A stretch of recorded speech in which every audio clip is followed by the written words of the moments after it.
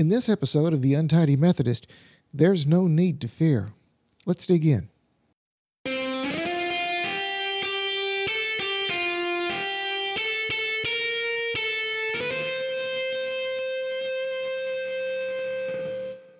Today's passage is from Isaiah chapter 41, verse 10.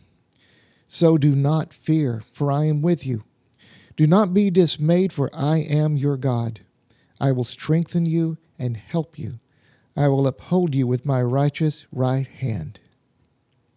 What are you afraid of?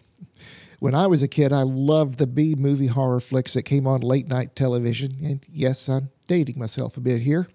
My favorites came from Channel 4 in Nashville, Tennessee, hosted by a character calling himself Sir Cecil Creep. And yes, those movies were scary, if a bit cheesy looking back, but being able to get through them made me feel a bit bigger, a bit stronger than I'd been before. I was tough and able to handle things that made me afraid.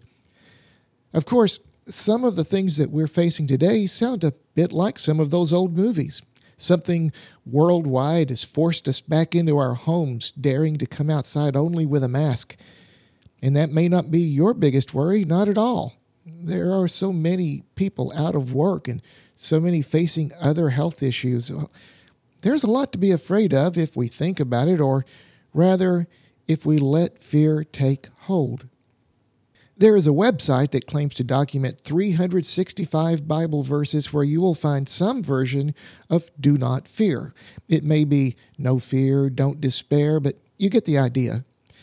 No matter the actual count, this is something you'll frequently find in the Bible. And of course, the reason not to fear is found here, because God is with us. So often in our prayer life, we ask God to be with us, or please be with so-and-so who's in need. And there's nothing wrong with that prayer, but it misses an important point, that God is with us. God is already with us and with everyone in need.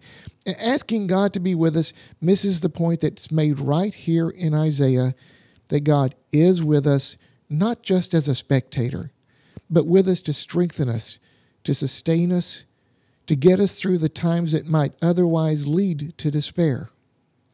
Now, that doesn't mean we have a get-out-of-jail-free card when it comes to difficult times and trials. After all, as it says in Matthew, it rains on the just and the unjust. In other words, there will be times of trouble for us all.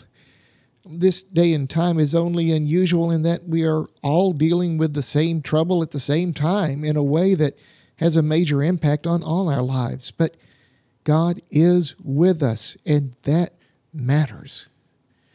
There are reasonable fears to have right now, but having God with us, there is hope.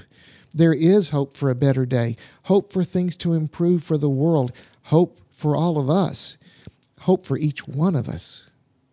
When we get through this, I may feel a bit like I did all those years ago when Sir Cecil Creep was through showing that B-movie horror show on Channel 4, a bit stronger, a bit more resilient, and a bit more ready to take on the challenges that life throws at me.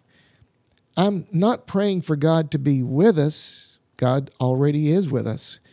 I'm praying for us to recognize that awesome presence of God in our lives and to know the hope and the strength that God is ready to give us to face even troubled times. Will you pray with me? Our God, we know you have told us not to fear, but sometimes we find that hard to live out in our lives. This is a particular time of worry, but we also know that every day is a day of hope with you in our lives. Help us to recognize your presence in our lives and in the lives of all those around us. Give us the ability to share your hope with a world that is very much in need of that hope. Through Christ we pray. Amen.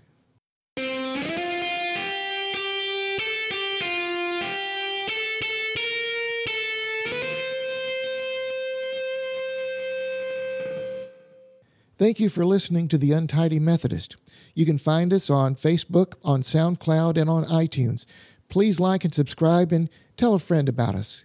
Your comments, your suggestions, and most of all, your prayers are most appreciated.